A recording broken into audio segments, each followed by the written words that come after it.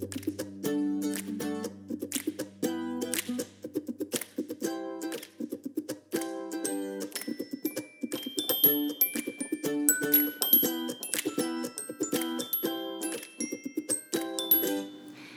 this is Kate. Welcome to Two Pastors Take a Walk and Make a Podcast. This is Yolando, and we're having a conversation about what is astonishing us, what we're thinking about, and what we're preaching.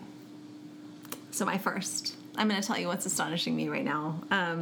Easter is in 30 seconds. That is what is astonishing me. Wow, I'd better get to writing my sermon. You are behind, and I just, Lent always seems like this really long season, and then all of a sudden it's just almost over, and Holy Week and just all of the really good but intense things that are part of that are like 30 seconds away. And so I'm probably not interesting to anyone else, but I just woke up this morning and thought like, oh, Easter's in 30 seconds, it's and coming. I am behind always. So that is what is astonishing me. Well, speaking of Easter and resurrection, I'm astonished by a lecture I was listening to this morning as I was getting ready, doing the normal stuff of breakfast and getting the toddler ready for preschool. Okay. Matthew's not a toddler, by the way. Well, he's 4. He's actually... He no longer toddles. Yeah, that's right. Yeah. I'm hanging on. Just newsflash. Well, I was listening to this lecture by N.T. Wright.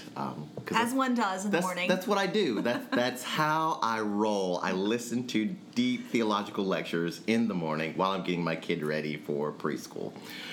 So I was listening, and he was talking about resurrection, and he was telling a story about a funeral, his godson's funeral. Young man, 30, died of cancer. And he said the service was beautiful, wonderful words said. He said his problem was that the word resurrection was mentioned once. Mm-hmm. And it was mentioned at the beginning of the service, as they're processing in and someone is reading scripture during the processional. And he said it wasn't explained. And he said, so when I look back on that service, basically it came across as what a wonderful life, tragic death. He's gone home, in air quotes, to be with the Lord, period. And Wright goes on from there to say, hey, we Christians, we forget that there's something else there, and it's called resurrection. Mm-hmm. And so I'm thinking about that in relationship to the Easter message that I'm going to preach this Sunday, because normally... You're not preaching the Easter summer service this Sunday.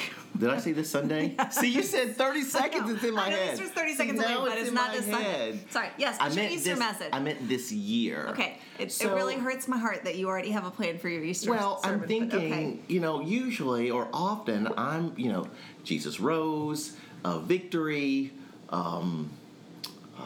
victory over sin, victory over death, all of that is true. But normally I don't talk about new creation. And if the resurrection means anything, it means the inauguration of the new creation. And it is a reminder that our ultimate destiny is not as some disembodied soul floating in heaven playing a harp, as, often depicted in cartoons, but that we're going to be physical people on this physical planet that's renewed, that's not subject to disease or... Shalom. Yes, shalom. And I have to admit, my mind can't fully comprehend it. I get bits and pieces and glimpses and shadows of it. But I need to go there much more often in my preaching, and I don't. And so I'm just astonished by that aha. Oh, yeah.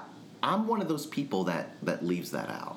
Well, and I do, I was at an Andy Stanley event earlier today, or not earlier this year, and what I found really helpful about his talking about how he does ministry is just and bringing everything back to the resurrection and just sort of saying, like, this is what we preach. We don't preach the Bible says blah, blah, blah, because people, I mean, why should the Bible be people's reference point when they're discovering faith in Christ, right? I mean, what we proclaim is the resurrection event, and then we extrapolate everything from there. And I mean, that's straight up Paul, right? Like, if Christ wasn't raised from the dead, then there is no resurrection and we're fools, right? Right. And I do think that makes sense, that the resurrection is not one thing among many things that God did that was remarkable. It is to say, this is the event that reveals who God is, and ultimately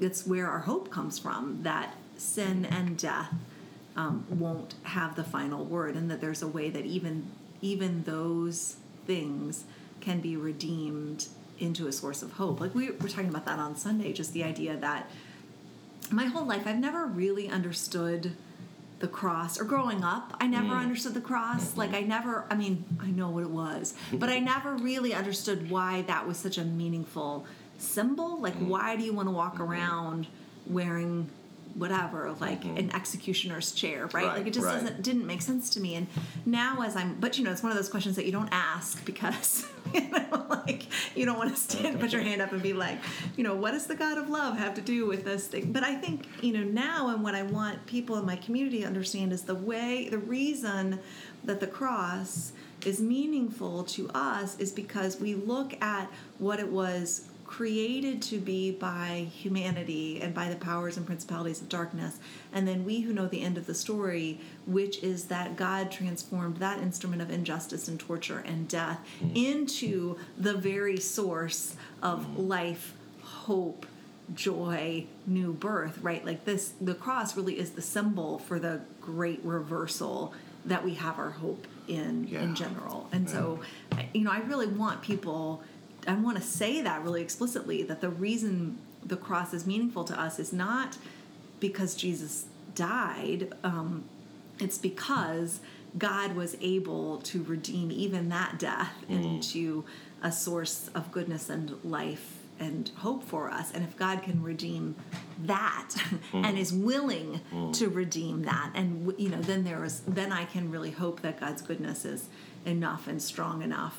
And that's why I put my faith in that, not in my faith, right? So I remember in the lecture this morning, N.T. Wright said, often we preach the resurrection as the happy ending to the cross.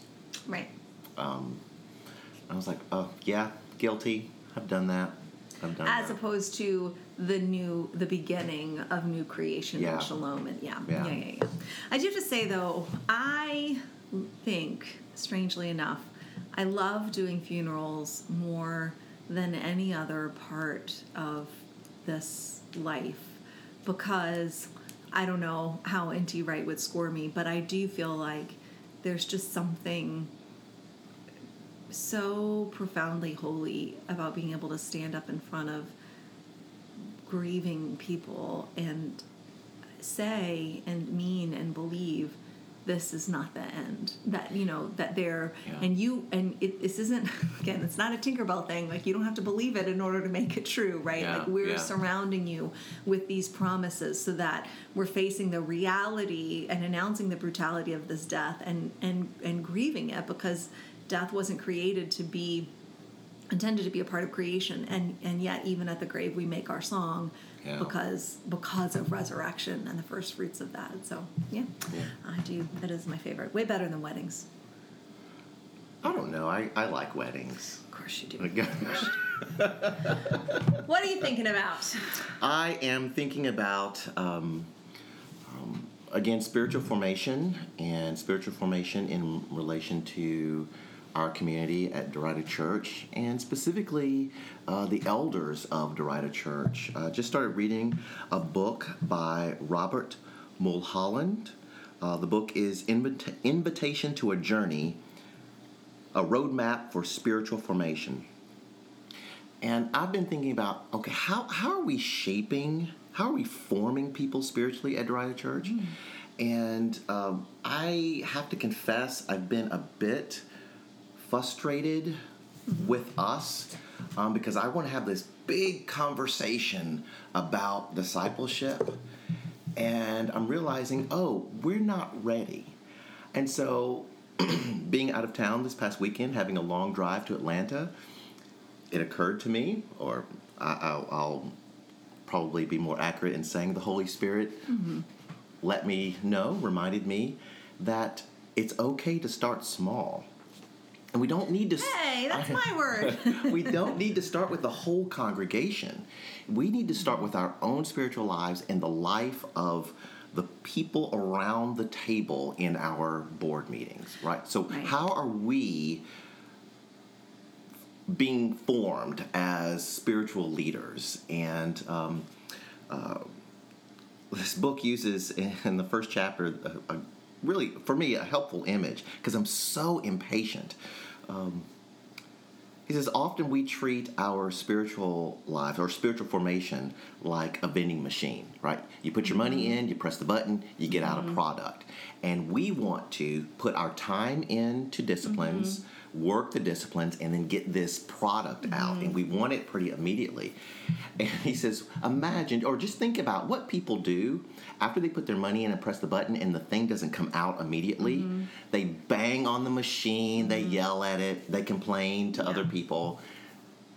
And basically, I can do that as a leader. And I fail to remember so often that this is really a long journey, as Peterson says, in the same direction. A long obedience in the same direction. There you go. Yes. Yeah. I mean, I think it's such an interesting thing because, there's two pulls for me. And one is having a deep trust that the Holy Spirit is at work in ways that I can't always perceive, and also really proclaiming and naming for people that they are already caught up in the love of God, that they can look into the cross and find deep peace, that God's goodness is for them and not against them, right? And so wanting sort of that sense of peace, and then also wanting people and wanting myself not to live in cheap grace. This idea of like where I am is, how do you balance people not feeling like they need to do more, earn more, be more in order to hit some sort of mythic stride, but also help myself and people around me to say, like, no, discipleship is not these ideas that I intellectually assent to. It's a way of living that I want to follow Jesus in, that I need, the indwelling and the power of the Holy Spirit in, and I want to participate in it, not have to, but get to. And just finding the balance of that is really difficult. And I feel like in my congregation, there are half the people in the congregation who really, like, explicitly would say that the living reality of trying to follow Jesus more and more is the center of every day, the center of their identity, the most important thing to them that they name.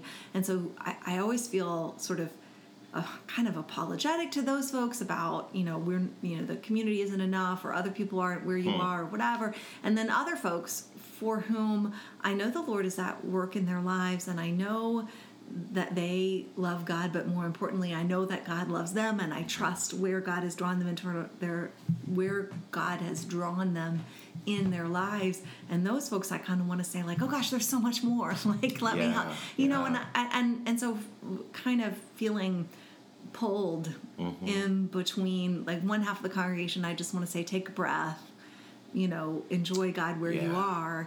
And the other half of the congregation, I want to say, like, come on, there's more, and you're looking for life in the wrong place, and you want to shift things to the center, and finding that balance is really difficult, I think. And well, I am starting to, and probably should have done this a long time ago, is to take my eyes not completely off the congregation, but to look at myself a bit more. Yeah. Because I'm seeing that one of the things that I've been doing in my own spiritual formation is that I tend to do it within the interior walls of my own life as an introvert. I have these spiritual practices and disciplines that have blessed me and shaped me and done all sorts of wonderful things for me. But I don't do a very good job of letting people in, right? And so I can be very disciplined in my own life and then show up in the world, show up in the church, like, how come you guys aren't doing this? And I'm realizing, because no one has helped you, led you, discipled you. So instead of kind of wagging a finger at people saying, hey, you ought to, or you ought to, walk with me. Let's do some things Come and together. see. Yeah. And so I'm making that shift. And I think it's tough in the particularity of Presbyterian culture that I think, for generations, we've really explicitly told leaders that it was their job to safeguard the institution, right?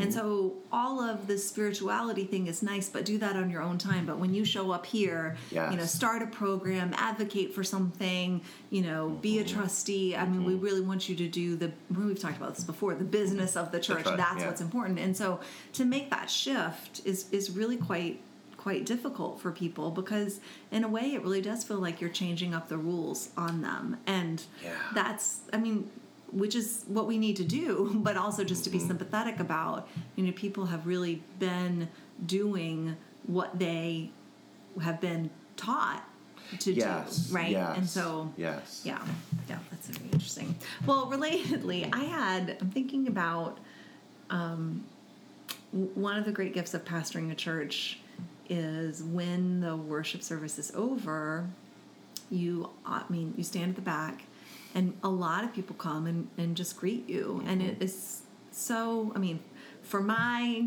extroverted heart, I love to talk to people. I love that people are willing, because, I know that if I just showed up in the congregation, I wouldn't get to know everybody, right? But because of the role I play, it just gives me an opportunity. People will come and connect with me, and it's such a gift.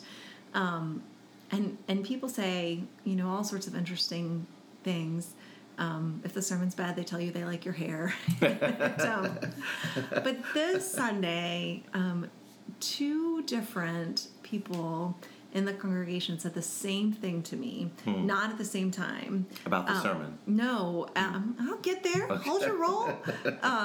And both of these people are people who are just very much chasing after the Holy Spirit all the time, right? So they're people who, when they pray, they don't talk, they listen, right? And I work, obviously, on listening in every part of my life. So I say it so you don't have to. Yes, anyway, so, but both of these people came up to me at separate times and said, the Lord said to me that you need to be kind to yourself. Wow. Which is just a really, as a gift, it was a beautiful gift of a moment, and I've been trying to hold on to the revelation of that and sit with that, and really honestly, and I'm not an unhappy person. I really love my life. Yes, but I would say that's true of you. But it's just been interesting to think, well, if I believe that, which I do intellectually and spiritually, not always emotionally, but I do. So if I believe that God spoke to people because I don't listen enough to say, what I want for you is to be kind to yourself. First of all, that's just such a gorgeous and grace-filled thing, because I worry a lot, and a lot of my work is motivated by worry and just whatever. But I was sitting with that and realizing, and by the way, our charismatic friends would say that is part of the role of New Testament prophecy. There's a place where Paul says, I believe it's in Corinthians, that it's for encouragement, comfort, and edification, those 3 things. Yeah. Anyway. Go ahead. Well, so I love receiving that. And as I sit with that, I think, well, gosh, I wonder what that looks like. What does that look like? And it's interesting because Colin's out of town this week, and the girl, I'm trying to juggle the schedule of the girls. And so part of it is does that mean whatever, we order takeout, I do some online shopping, kind of what I reflexively say, okay, well, this is what in the moment, in the short term, I want to do but feel like I shouldn't, so this is permission to do it, right? Yeah. Like go to Old Navy, do whatever. But and then sitting with that and going like, well, that's pretty. I mean, I don't. Whatever. I think it's obviously that's what the culture says. Being kind to yourself looks like is treat yourself or indulge yourself, You but that's deserve not. it. Right. I'm worth it. Yeah, you're but those obviously are not, fruitful things. And so then Yeah. I was thinking like probably, and I mentioned it to another friend yesterday. We were working on something, and she said, "Well, if you don't know what that looks like, maybe you should inquire of the Lord." And I was like, "Well, okay, that's an obvious." Thought that she said it very. She did not say idiot, but that's okay. Thanks for telling me that. So great. And so I was sitting with that, and what came to me, and as my monkey brain bounced around, is that I should pay more attention to my interior voice and kind of the way I talk to myself to motivate myself to do things. And I was just thinking that. I was just thinking kindness probably has to do with the way you talk to yourself about yourself. But anyway, go ahead. well, and just sort of how you just sort of finish every day. And I love what I do, and I certainly love what God is doing in the church. But you kind of finish every day thinking like, oh gosh, didn't get to that. Like, oh, should have done that. Or that's not yes. going well. And a lot of our work needs to be looking deeply at the things that could be better, right? Like looking to. So it's hard sometimes to do that work of looking at what needs to be better and like looking soberly at where you aren't and you need to be, and then to not sort of internalize that in your interior voice as like, well, why aren't you, how come you haven't really, after all this time you can't, and so to sort of think about that. And another friend of mine posted something on social media about I mean, really, she didn't use the words, but about being kind to herself. And the line that she said that was really interesting was, I need to forgive myself for not doing this, that, or the other that I said that I would do. And she said, something like, if I could have criticized myself into perfection, I'd be perfect by now.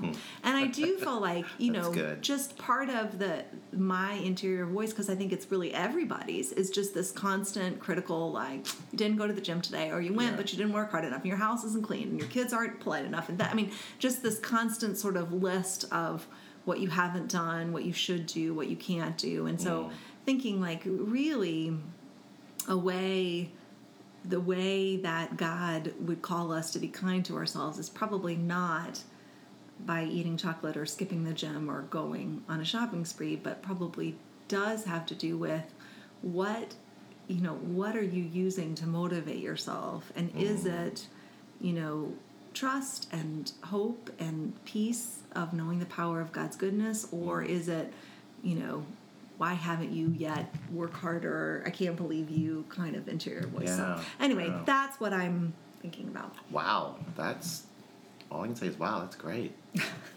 I'm also kind of sick, and so it's an odd introspective week. Anyway, so what are you preaching about? I am preaching Psalm 126.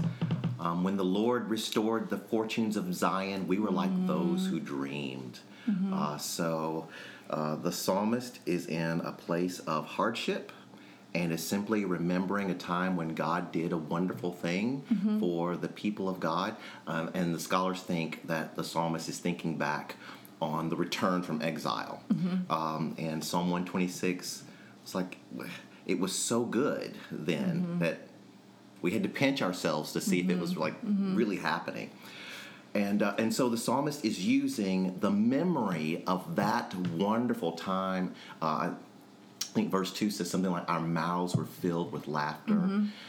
He's using the memory of that time to have hope and joy in the present as the psalmist waits for another time when the Lord restores the fortunes of Zion. So that's what we're still looking at this how to have joy in the midst of the storms of life, the hardships of life. And what I think is interesting about that for congregational preaching is to notice how in the Hebrew Bible so often the person sharing the memory, it is their personal memory of their community's history with God, right? And like I like in the at Passover dinners, people will say, when I walked through the Red Sea, right? Just this idea of whatever God has done for my people, God has done for me. And so I don't just have to, I'm not limited to the Rolodex of memories in my personal experience, but I really am the inheritor of all of these promises made and kept. And so if I can't look back on my own life, I can recognize that I'm part of that larger story, and I can anticipate redemption, which, I mean, ties to what we were talking about earlier with crucifixion and resurrection, right? Absolutely, like yes. Part of our joy and our certainty and our promise comes in the fact that what happened to Jesus and of the deepest sense of reality through him happened to us, right? Like remember when God did that? We were like those who dreamed. If we died with him in a death like his, then how Mm-hmm. much more so will we be raised with him in a resurrection like his? And so that's a really interesting, like, just to sort of, and I think it's so hard because as Americans we're so, what have you done for me lately, and individualistically focused, that to regain that biblical sense of community, life, and being a part of a people, and so I was watching a video clip of a stand-up comic, Gary Owen, and he's a white man married to an African-American woman. And he said once he was, he picked up his daughter and one of her friends from school driving home. They were having this conversation in the back, and the daughter's friend said, "Oh, I don't think there is a God." And the daughter said, "Oh, I know there's a God, because when we were slaves, God was all we had." And he said, that stunned him, right? First of all, clearly his daughter identifies as an African American woman, but also that we-ness, right? She wasn't alive then, but there's that communal sense of that is so us. interesting. If you think often, like, when that does happen in contemporary culture, it's usually, and I understand this, it's people deeply identifying with the huge systemic injustices that have been done to their people, right? So it's very common for me, and I appreciate hearing from African American activists talking about, this is what happened to my ancestors, and this, or happened to us. I mean, often it's not my ancestors. This happened to us. This, and Jewish people talking about the Holocaust, right? And so that it's interesting that comes a little more naturally to us when we're remembering and claiming tragedy, but not acts of redemption and acts of that's very interesting. So what are you preaching? I am still in the last words of Jesus. He had a lot of them. Fair enough. But Easter's coming. Right, in 30 seconds, yes. And so we are chapter 15 of John, and it's the vine and vineyard passage. And so it's building. I know, it's really good. Love that. I mean, I think preaching through this farewell discourse in John has been so great. It's just so rich that every chunk that you use, there's universes of revelation in them, and you just can't touch them all. So that's okay. But I think that I'll probably do a little bit of talk about pruning, because I do think that that's a concept that we need to know and that we're super unfamiliar with, and just this idea that we think if something good is in our lives, it's ours forever, and we want God to keep God's hands off it, right? Yeah. And so this idea of Jesus is saying, like, this is how it's going to be. I'm going to be in you, and you're going to be me, and I'm going to be the vine, and you're going to be the branches, and hey, God is going to make sure that you're fruitful. Yay, all about that.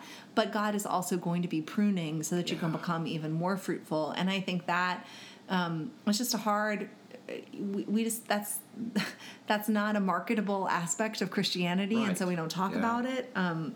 And I think it's really important that we do, and particularly in light of Jesus going, talking to them as he prepares to go and do the one thing that everyone was certain that he shouldn't do. Like, whatever else you do, Jesus, don't go to Jerusalem and don't don't do this terrible, awful, evil thing, or don't allow this terrible, awful, evil thing to happen to you, which was objectively all of those things, terrible, awful, and evil.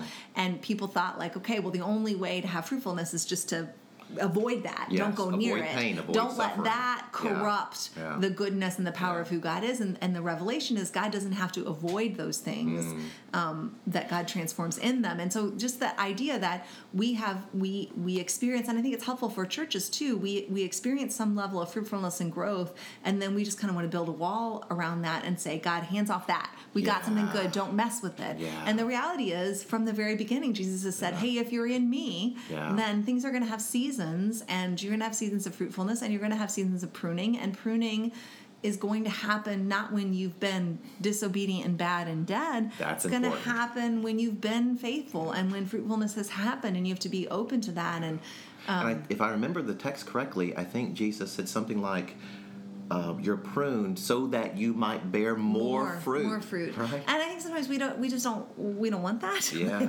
Right? I'm good. And I also think it's important to say, like, hey, every bad thing that happens to us is not an example of pruning, right?